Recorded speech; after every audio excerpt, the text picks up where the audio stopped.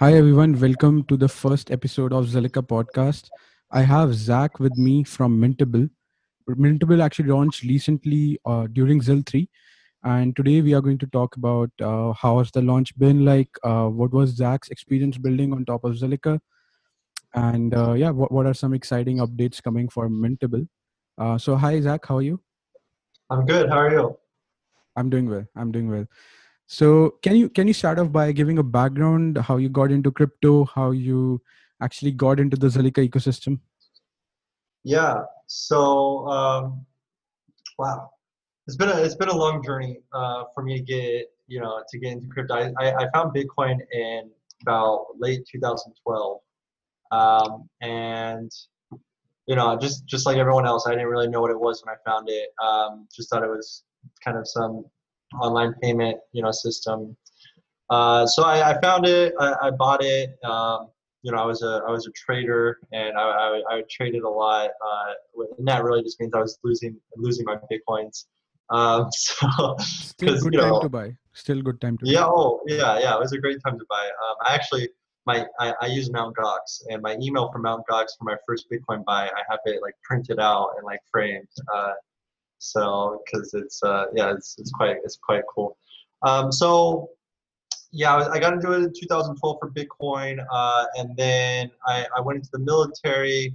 Wasn't doing too much crypto stuff. I still had some. I wasn't like involved in the community or anything, just kind of watching it passively. And then around 2015 or 2016, I got back into it pretty heavily. I found Ethereum, and at that point, around mid 2016 or so, I switched everything over, all my Bitcoin over to Ethereum. And then I started doing smart contract work on Ethereum, Solidity, and different things.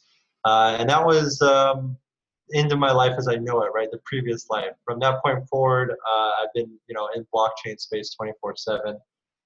So I did smart contract work, and then around late 2017, CryptoKitties kind of came out, and CryptoKitties is like it was one of the first games on the blockchain, and they kind of created the non-fungible token standard, right? They because their cats are tokens, and it's a game where you breed cats and trade them and stuff like that. So I found that before it launched at the hackathon that they were presenting at, and that kind of opened my eyes to what I could do with these non fungible tokens. And so after that point, that was kind of the end of doing any ERC20s or anything else. I just focused all on non fungible tokens, right? Those digital items from that point forward.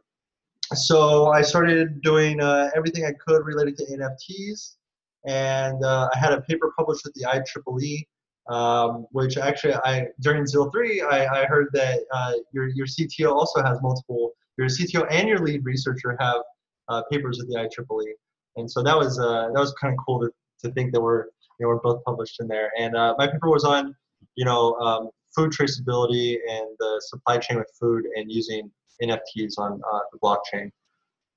So I made Mintable around 2018, and from that point, I've been running Mintable, which is like a tool for people to create, manage, and like mint those digital items on the blockchain. Then, running Mintable, I moved to Asia because I'm from California. I moved to Asia, and while I was living in Asia, we ended up getting in an incubator accelerator program in Singapore. And so that was, one of the it's like a government-backed incubator, and it's highly reputable for a lot of blockchain startups. And Zilliqa was one of the like co-hosts of the incubator. And so as we were going through it for Mintable, that's kind of how we started with Zilliqa. Got introduced to it, met the team. I mean, because we're both in Singapore now, and the Zilliqa team is just like they're pretty good, man. They're pretty amazing. So seeing what Zilliqa has to offer, we it's not like we haven't left Ethereum. We actually have right now we have two apps. We have one on Ethereum, which is our old Mintable, and then we have our new Mintable, which we just launched on ZIL3 on the Zilliqa blockchain. And then we're going to get rid of the old Mintable and put it on the Ethereum blockchain. So we'll have Zilliqa and Ethereum, which will actually be the first NFT marketplace to do that, to have two different blockchains that we support. Right now, we're the first NFT marketplace for Zilliqa, right? We helped the Zilliqa team kind of implement the non-fungible token standard, went through, advised them, revised some of the code, so that these non-fungible tokens have as much flexibility as they could on Zilliqa. And then, we just launched that, and now we're just kind of dealing with the glory of launching the app and running it and getting things running smoothly. And then I get to start all over again, basically, and start working on the ETH version. So it's been a busy few months. Okay, yeah. I can see. I used to chat with you. I used to see how you were you interacting with the team, and I think you are a one-man army. Like Mintable is developed mostly by you, I feel. All right, the whole application. So I suppose you would be really busy. So just to what exactly is Mintable? I think we also need to discuss that, because some people already have an idea, but some people don't. So can you give an elevator pitch on what is Mintable? Mintable is a marketplace for you to sell digital items on the blockchain. So these digital items on the blockchain is any kind of content that you make, right? So if you're a graphic designer and you make, artwork or graphic design work, or if you make backgrounds, fonts, videos, music, any kind of digital content that you make, you can put it on the blockchain. And there's all these extra benefits that you get from being on the blockchain. Things like being able to easily have copyright proof, so you can prove like, oh, well, I have the rights to use this, or you get the benefits of something that you can't do with normal music or any kind of digital content. You can't say that it's rare, right? I can't release a video on YouTube and say it's rare, and I can't release an artwork that I made in like Photoshop and say that it's rare. But when it's on the blockchain, you can. So you get these benefits, and then we let you kind of take your content, and all you have to worry about is your content, and then you can turn it into a digital item on the blockchain using Mintable. And then Mintable is also the marketplace to kind of browse, buy, trade, sell those different digital items. A good example is like a week and a half ago, an artist sold some artwork that was a digital item on the blockchain for $55,000 just for one of them, right? And so you got to imagine that's like life-changing money for someone who basically they're not Banksy, their artwork's not in like a big auction house. So being able to sell it on the blockchain and then make that money, the reason it's sold for that much is because it's rare, and because they are a talented artist, but then also because there's a resale value. Because it's a blockchain item, people buy it as an investment. They know that it's going to appreciate in value because there's only one of them, or because it's collectible, and then they resell it for a higher price, right? And so that's kind of this trading aspect, which is something that you really can't do with other content. So like if I release a video on YouTube, or if I make a background for like my desktop background, if it's really beautiful type of artwork, I can't trade that, right? Like there's no other place on the internet where I can go through and be like, hey, I'm selling this artwork for $500, and then if you buy it, you can then resell it for $1,000, right? So there's a lot of benefits, and that's kind of what Mintable is it's that platform marketplace. Gotcha. Yeah. What was the item that sold for 55K? It was called Picasso's Bull. Okay. And like you can, so it's Picasso's Bull from Trevor Jones, and you can Google it, you can see it. It's pretty cool. It's like a what's the right word? It's like a multimedia type of art. So it's like a, not a GIF. It's like a MP4, but it's a really nice like drawing and kind of rendering of this bull. It's Picasso's bull. If you Google that, it's like something that Picasso made. And then it's got this extra stuff. It's got sound. It's moving.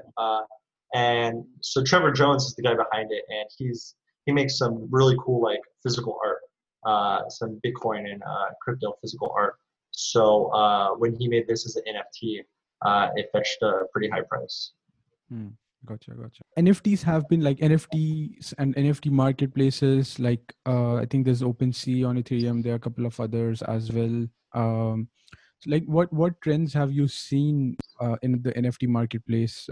Since they have started coming up, and yeah, like for Mintable, you have like you can sell art, as you mentioned. You can sell some maybe songs or something like that, as well as currently it also supports the option to sell like ZIL domains, right? Unstoppable domains. So yeah, can you just walk us through that, like what's there on Mintable and what has been the overall journey of NFT marketplaces? Yeah, so when we got started into the NFT space, OpenSea. So OpenSea is kind of like the big place to. It's really the only marketplace, right? So when about a year ago, OpenSea was pretty much the only place that you can buy and trade NFTs. And so any project that had NFTs, they would be listed on OpenSea. And over time, there's been a few other ones that have popped up, but most of them are they have closed doors, right? They have a specific niche that they focus on. So there's still really only one NFT marketplace, which is OpenSea, which is why when we built the marketplace for Mintable, we wanted to be an open marketplace where anyone can sell anything. So back about a year ago, or even further back, OpenSea really only had two items, like two assets, right? So it was game tokens. So like I mentioned, CryptoKitties, that's a game item, right? My cat, I can play with in the game. So it was mainly game items, and then a very small selection of artwork, right? It was mainly game items, and I never really liked game items as a good use case for NFTs. So when we built Mintable the first time for a beta back in 2018, we wanted to kind of open up the doors and allow people to tokenize other things. So the game items, they've slowly kind of been pushed into the back, and now we see a lot of crypto art, which is where people are making a lot of artwork. And they tokenize it, and then they sell it, just like Trevor Jones is, right? The Picasso bull, that's art. And so right now we're kind of in this phase where we have a lot of artwork, and there's other marketplaces that have popped up, and they're all related to art, right? So you have something like Super Rare, and Super Rare is a very exclusive, like you have to apply to be in there if you're a good artist, and then they let you in there, and then they take a high fee, and then the only thing that's on Super Rare is art. You can't list like a CryptoKitty. You can't list a domain name on there. So it's focused only on art, right? And that's all the other marketplaces that are out there are the same way. They're only on art. The only place that you can sell artwork and a CryptoKitty and a domain name is OpenSea. And so with Mintable, that's where we wanted to go, is we wanted to have this open marketplace. So on Mintable, you can list, for the Zilliqa version, you can list your .zil domains, because they're on the Zilliqa blockchain, right? And so we're the only place that you can list and sell and trade these .zil domains, right? But at the same time, there's artwork already on there. And so we've seen a lot of artwork, and we've seen a lot of .zil domains already as well. So it's about 30 or 40% to 60 to 70%, where 30 or 40 is the ZIL domains, and then the 60 to 70% is artwork, right? And so, that's pretty cool, because it's been almost 4 days since we launched, and we have over 500 items for sale already that people have made, and about 200 of them are .zil domains, and so the rest are all items that have been created using Mintable, which is great, right? Having 300 different items made in like a few days is pretty great for a blockchain application. So with the Ethereum version that we're coming out with, we'll be able to take all the NFTs that are out there, like that you would find on OpenSea. So your game items, your .crypto domains, and then you'll be able to list them on Mintable as well. So we're trying to be kind of an open marketplace. There's no application to get in, and so we think that it's really important to the ecosystem. Okay. And for like, is there some algorithm that sort of, that classifies items, like says which item, if I search for something, which items comes on top? Is there an algorithm for that? Like, how does that work? Because for discoverability is a major thing, right? Like if an item is coming to a top on a particular category, then the chances of it getting sold are high. So, one of the things that we've implemented is like with our search feature, we do have an algorithm for searching, and it's a very basic search engine algorithm, right? So it's matching the text for what you search for. So if I type in, bank, if I type in bank and I'm searching your domains, then it's going to return everything that has, bank anywhere in the listing for the domain name. Now, when you're not searching and you're just on the home page, we have a whole set of filters that you can use, just like every e-commerce website, whether it's Amazon or Lazada, you can filter everything you want on the side. So you can filter by the cheapest, the most expensive, the newest, the oldest, a different price range like $1 to $5 or $100 and up. And then, of course, by category as well. So when you create your listing, you say, oh, this is artwork, or this is a collectible item, or, oh, this is a media file, like a music or video. And then, that's how you'll be able to search through it.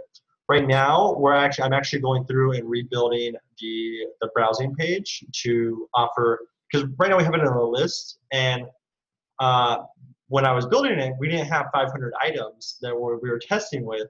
So after, like, I'm looking at it now with 500 items in there, and I'm like, it's kind of hard for me to find the item that I'm looking for. So I rebuilt it, and we're adding a grid feature. So you see more items at once. It's easier to browse through them. And then I'm trying to improve the speed as well, because we allow there's no limits on what you can upload. So other platforms, every other platform has very, very strict limits, like 9 megabytes. And like you're supposed to be uploading like a high resolution, artwork. 9 megabytes is nothing, especially if it's like a GIF or an MP4. So we have 3 gigabytes is our limit, right? So you can upload like a full movie. Obviously you can't, because you can't sell that because you don't own it. But if you did have like a 3-hour, 2-hour clip, you can upload it. But the problem is on the browse page, when there's 25, 50 items being loaded and they're all like 20 megabytes, 50 megabytes, it's quite slow to load these images. So we're working on that as well. We're going to be improving that. We're going to be compressing all the images down. And then just the images for the listing. The files that you download, they're not touched. And that's something we actually haven't touched on. When you create your work on Mintable, when you upload it, on other platforms, the public image that everyone can see that's on the blockchain is the artwork, right? And so the most common question we have is like, hey, why would I spend $55,000 on this MP4 that I just saw on Twitter that I just saved to my computer? You know what I mean? And so a lot of the answer to that is, well, because you don't have the item on the blockchain. But we went a step further, and we made it where there's private files now. So you put up maybe a short clip of that MP4 or a watermark or a low resolution version of your artwork, right? And that's the public image. That's what someone can copy and paste. But when you own the NFT, you can download the full, private file, whatever you've uploaded. So in the case of, say your background, right? Your background is the world. And there's a store on Mintable called Space Adventures. And it's all like space artwork. So maybe if this had a watermark over it, that would be what I see when I'm browsing. But once I purchase it, I get the high resolution, 4K version of this image that I then have access to because I bought the item. So you get the reward, right? I get to own the blockchain item, and then I also get to download it. So yeah, we're pushing that out. Okay, gotcha. Yeah, that makes sense. Now moving to how your experience was building on top of Zilliqa. And for this, for the audience, like I'll share the video of how you can actually create an item on Multiple, how you can buy and sell. Zach made a demo video for that. I'll share that in the notes below. Now, coming to building on top of Zilliqa, so how was your experience, building on top of Scylla, and why did you actually choose to build on top of Zilliqa as well? Like there are so many other chains right now. So what were the value propositions that you felt, that were part of Zilliqa? Yeah, I'll answer the second one first, and then we'll go to the actual building part. So why is Zilliqa? So when we were working with the accelerator and we are working with Zilliqa, right? Um, Myself, I'm an Ethereum guy, and so I see other chains, like Tron and EOS, and a lot of them, they just reek of like a scam project, right? Or they just don't have good practices. They don't have good business practices. They're very sketchy on how they approach things, and when I didn't know about Zilliqa before we got into the accelerator. When I heard about them, I was like, oh no, not another kind of shitty project. But after like talking with the team, seeing how this team operates, doing some of my own like actual research, they're they're completely legitimate. Like there's no like false advertising kind of like there's no Justin Sun figure who's like advertising these like giveaways or things that are just really scammy. They build technology that they're like the first to do sharding, and it's like actual functional technology that like works and it's live, and so the respect for having the first to do something that's very complicated like POS and sharding, as well as like the respect for the team and how the business operates. All those things. I was like, okay, so this is like a completely legitimate project, right? This is just on the same level as Ethereum, so there's absolutely no reason why like I would be opposed to working with them. Now, on the building with Scala part, okay, so I'll be honest, I was quite afraid because Scala is a completely different language than like what I'm used to. It's not object oriented, right? So when I saw it, I was just like, oh man, this is going to be a challenge. But it's actually not bad. It's actually quite simple. There's it's different in terms of the syntax, right? It's different in terms of the way that you write your code. But at the same time, it's not like very hard. So because when I started programming, I learned Java, C++, all the basic stuff you learn in like school. And actually now all I do is JavaScript, right? So JavaScript, Solidity, Node, just most common kind of stacks. So Scala was completely different for me, but it wasn't too hard to pick up. I went through, I read all the docs, and obviously whenever I'm working on any kind of smart contract for Zilliqa, I've got the Scala docs open because there's still a ton that I don't know, right? Like I'm still fairly new to Scala overall. Like I wouldn't say I'm new to the blockchain, but to the actual language of Scala, I'm quite new to it. And so the thing that was really helpful though was just kind of the team of Zilliqa. Like I can reach out, I can reach out at any point and just be like, hey, how would I do this? Or is this the right way to implement this? Or do you see any potential bugs that I'm not seeing here? And the Zilliqa team is just like right there and ready to help. So that's really great because you can't do that with Ethereum. I can't call up Vitalik and be like, hey, can you look at my smart contract? So there's quite a few benefits in that regards with the team being really good with communication. And so whenever we're doing something, it almost feels like a joint venture, right? So like when we were working on the ZRC1, which is the non-fungible token standard from Zilliqa, we're like going back and forth, talking with the team, and I'm like, hey, there needs to be this, this, and this in order to kind of fulfill these functionalities. And I'm like, this is the code that I would change it to, and just the collaboration. So it was really good, and it made it a lot easier. And then in terms of like that's the smart contract, but in terms of everything else, like the DApp side of things, the front end, the back end, it's fairly straightforward. It's just if you okay, I guess if you're new to blockchain, it's probably not straightforward. But since this isn't like my first blockchain project, I'm quite experienced with blockchain applications and DApps. It was fairly straightforward, right? I got it all implemented. That's the easy part, right? The hardest part would be making sure that the contract is 100% secure, right? And the beauty of Skilla is that like it can't do what you don't program it to do.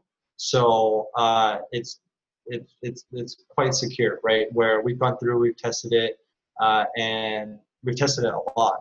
And there's nothing that could like make a user lose their funds, right? And so I think the worst that could happen is your transaction will just fail. And so that's a benefit. So overall, it was a pretty good experience. It was easy. Even though I was scared in the beginning to take up Scala, it wasn't too much of a challenge. Gotcha. Yeah, I think I saw your recent comment on some update on ZRC1 as well. I think some in the Mint transition. So now we are also getting feedback from you. Yeah, that's great. Yeah, we did just add a transition on ZRC1 to because the current implementation was that you input the token ID that you want to mint. So you say I'm going to make token number 1, or I'm going to make token 200 if you've already made 199 tokens. There's not necessarily a problem with this, but there is kind of a problem because if you haven't made any tokens and you put token number 200, that just doesn't make sense. Why would you make token number 200 when 100 through or 1 through 199 are non-existent? So that in and of itself isn't a problem. It just doesn't really make much sense if you were to do that. The problem comes into when we wanted to implement something like batch minting or have extra functionality so you can mint multiple tokens, because then you would have to either have multiple inputs, or you'd have to pass in like an array, or you'd have to do some other kind of black magic that you probably don't want to do. And so we just changed it to use a simple counter, and we got rid of the user inputting the token ID that they wanted to mint. And so it just increments and in a logical fashion. So if it's the first token, it's going to make token 1, and if it's your 1,000th token, it'll make token 1,000. So yeah, makes sense. So what advice would you like give developers who are planning to build on Zilliqa, who are learning Scilla, because you have built a full stack application, you have worked with both Zilliqa.js and Scilla, and I think the functional programming nature of Scilla is a bit intimidating, or like if you are just getting started in Scilla, like say for the first 2 days or something. But the overall language syntax isn't that huge, like compared to many other languages. Like Scilla, the things that you need to know are relatively less. But still, like, yeah, what advice would you give developers who are planning to build on top of Scilla and Zilliqa? Yeah, I mean the basic syntax is fairly easy to get. You'll get it within like the first week or so, right? You'll understand it. But it's once you start diving into these more complex syntaxes that or these more complex operations that you dive into like the syntax that I've just never seen in any other language. Which that's most programmers, that's what they like. They like learning something new that they've never seen before. And the only reason we haven't seen it is because most of the world that we live in is all object-oriented programming, and so it's just slightly different in that regards. But what I would say to most people is it's really simple. It's nothing. If you're making an application in any other language, and it's a little, as long as it's an application that's a little bit bigger than a hello world or a to-do list, then when you look at Scilla, and if you have an understanding of how blockchains operate, you're going to be like, wow, this is easy. This is nothing compared to making what other applications I've already made. So it's not hard by any means. And there's a test net. So you might as well just start playing around and seeing like what you can do, start trying to break things and see like, oh, can I do this? Can I do that? What happens if I do that? And then, that's how you learn. And honestly, I mean, I think everyone who wants to get into blockchain should just start playing around with it and start learning it. Learning, as many languages as you can is kind of good advice for every programmer. But focusing on core languages is also kind of key advice. And so having core blockchain languages like Scala, Solidity, JavaScript, right? Those things, they're going to stay around. I don't think that there's any plans to remove Scala and upgrade it to something else, is there? Right. No, no. Yeah. So by learning it now, you're pretty much setting yourself up to have a future for the next foreseeable long time. So you really should give it a shot. See kind of what you can do and what you can make, because having an application that works in like a financial sense on a blockchain, there's a lot more that you can do that you just really can't do with like a JavaScript app, right? And so that's kind of what got me to be a blockchain developer. Was I was just, I can't make my own bank in JavaScript, right? But I can do that with smart contracts. So yeah. Gotcha. Also, you mentioned that you like tested the contract. So how was the testing process? Like, how did you test the Mintable smart contract? And yeah, like how did you see that? Like, one value proposition of Zilliqa is Scylla, and within Scylla, it's that Scylla is very safe to write contracts in. So yeah, you touched upon that a little bit, but if you can talk a little bit more, because you have experience working with Solidity as well. So how did that development experience compare to the development experience on Scylla? And yeah, about the testing as well. Yeah, I mean, well, with Scala, you basically have, if there's a bug or if you have any kind of error, opposed to like Solidity, if you have like an overflow or underflow, you might lose the entire funds of someone's balance. But with Scala, the chances of that happening are extremely small, and most likely it's just going to revert, right? Because it's very strict language. So if it's out of bounds of say the type that you're trying to deal with, it's just going to cause the transaction to revert, right? And it'll throw an error. And the errors are one of the hardest parts to debug, right? Because I think there's like a list of like I like almost 20 errors, and going through and like we don't have that in Ethereum. So going through and trying to like get, I'm like, okay, what was it? Oh, what's this error? Oh, okay. One we had was a corrupted JSON output, which we had quite a few times, and that was just from passing in like an invalid type. So if we wanted a string and we were passing in a number, right, then we would get this, and I'd have to try to go through, figure out what's going on. So overall, it is more secure because it's more strict, right? And so you're limited in what kind of inputs, outputs, and kind of operations can be done. You're not limited in like what you can program, but you're limited in terms of what the code can execute. So in that regard, that makes it less likely to have any kind of fatal bug, but instead it'll just revert if anything's invalid. And so that's really nice, opposed to Ethereum where it doesn't necessarily have that. And so the testing process was, I mean, trying to think of when. I think I wrote the basic smart contract, like the kind of the shell of the smart contract. It was all the logic, right? But it was just the very first iteration of it was back in, I think, January. January. And here it is, June. June. I think June was the last time we made a final change to the smart contract to fix like a slight bug.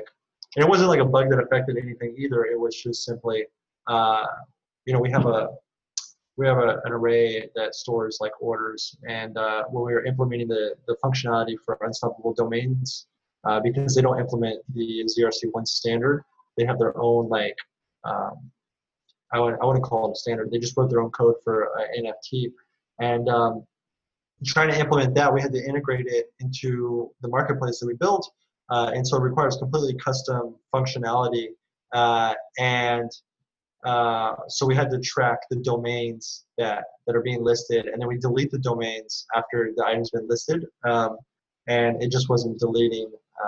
Like the array would just fill up instead of being deleted. So that was the last bug that we had to fix. Very very minor. It just kind of not garbage collecting, but essentially just making sure that what we wanted deleted was deleted. So overall, it was a fairly, a fairly easy process. It was tedious. Every smart contract, phase is tedious. Building it, testing it, implementing it. It's all tedious when you're dealing with smart contracts. But you get used to it, and so it was a fairly smooth process, right? I have quite a bit of confidence that what we have now will withstand the test of time. We built in a lot of like safeguards as well with our smart contracts. And in fact, I want to check because I think it is live and people can see. No, okay. So in our doc, we have docs for Mintable, and for some reason the developer section got deleted when I was updating something. But I'm going to go through and re-update that. But if you go on like ViewBlock, you can see all the code for our smart contract marketplace, and you can look at it, you can see it, you can use it to implement other marketplaces or kind of use as core functionality. So having eyes on it for open source tech is always good. So if anyone out there is trying to learn Scala or already knows Scala, open it up and look at it. It's quite large. If I'm looking at it, it's about 500 lines, which isn't necessarily good for a smart contract, right? You kind of want it to be smaller, but it does have all the use cases covered for a marketplace, right? So you list an item for sale, you can cancel that listing. The marketplace can be turned offline if there's any kind of security issue. And then the price and the when you buy something, the amount you paid and the NFT are atomically swapped. So it's got all the bases covered, and I encourage everyone to go look at it and kind of check out the code and see what it is. So yeah. Okay. Yeah, I'll link down the ViewBlock link and the address of the contract below, so people can check that out. So yeah, thanks Zach. I think we did cover quite a lot. Just to finish it off, what are the future plans for Mintable?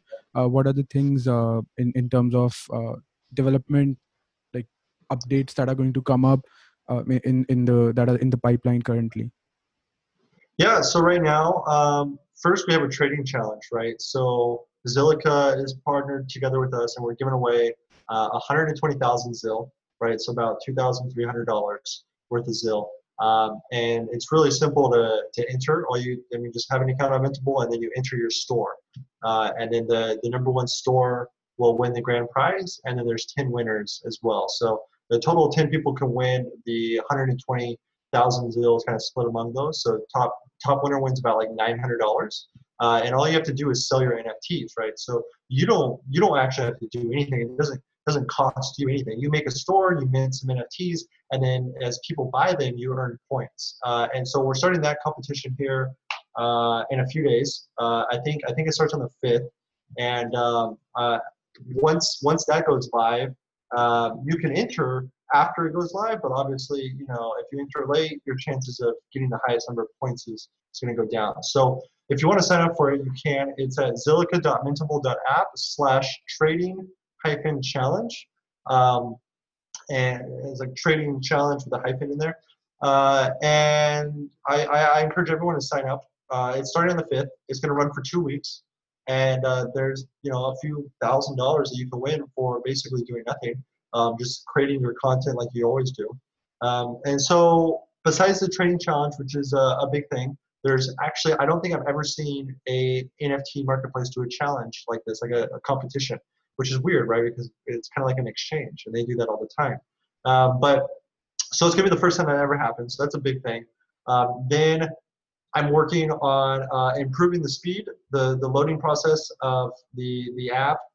So that is something that I've been working on, and that'll probably be out by the end of this week, as well as the grid. It's a nicer display for browsing items. Um, some small bug fixes that we've already pushed out as users use the platform and discover different bugs that kind of slip through the cracks. So we've been fixing those. And we have a board that people suggest different features. And we've already got a lot of suggestions. If I open it up just to refresh my memory, one of the big things is they want to be able to have a easier time when they're making their item and understanding what image is on the blockchain, what image is only for Mintable's listing. So we're going to be adding that, and then they want when I say the users have all suggested this. And if you have any suggestions, if you're on Mintable in the top right, there's a little button for your profile, and then there's a link that says make a suggestion, and you can just add your suggestion there, and then we see it and go through. Full screen images, when you click on some artwork, you want to see it in full screen.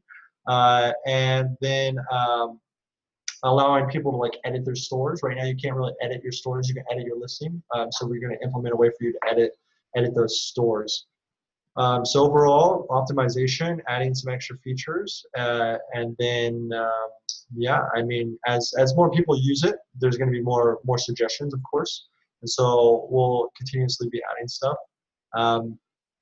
We would like to do batch minting, but batch minting is a little hard to do on just, this is smart contract work, and so we kind of need to go through, build the smart contract, test it, and so that takes a while. So it's not something that we can push out like in a week, like I'm doing with like these grid pages. So that's something that we want to do and we're looking into, and that makes it easier for everyone. But the beauty is Zilliqa doesn't have very expensive gas prices right now, so it doesn't really matter, because right now you're only paying a few cents for your transaction. On Ethereum, you're paying, oh my, I paid like $60 yesterday to submit a transaction. One transaction, $60 is ridiculous. Mm-hmm. So yeah. Okay, thank you, Zach, for your time. For people who want to check out Mintable, go to zilliqa.mintable.app. And Zach, where can people follow you? Where can they reach out to you? Yeah, we're on Twitter. You can reach us at twitter.com/mintableapp. And then we're also on LinkedIn for Mintable as well. You just search Mintable. And then, of course, you can reach out to us through our website. So if you want to get in contact with the team, if you have any suggestions, or if you want to work together on some collaborational projects, just contact us through our website, and we normally respond within 24 hours. Gotcha. Okay, thank you, Zach. Thanks for your time, and I wish you the best for Mintable. Yeah, thank you. I appreciate it. Bye.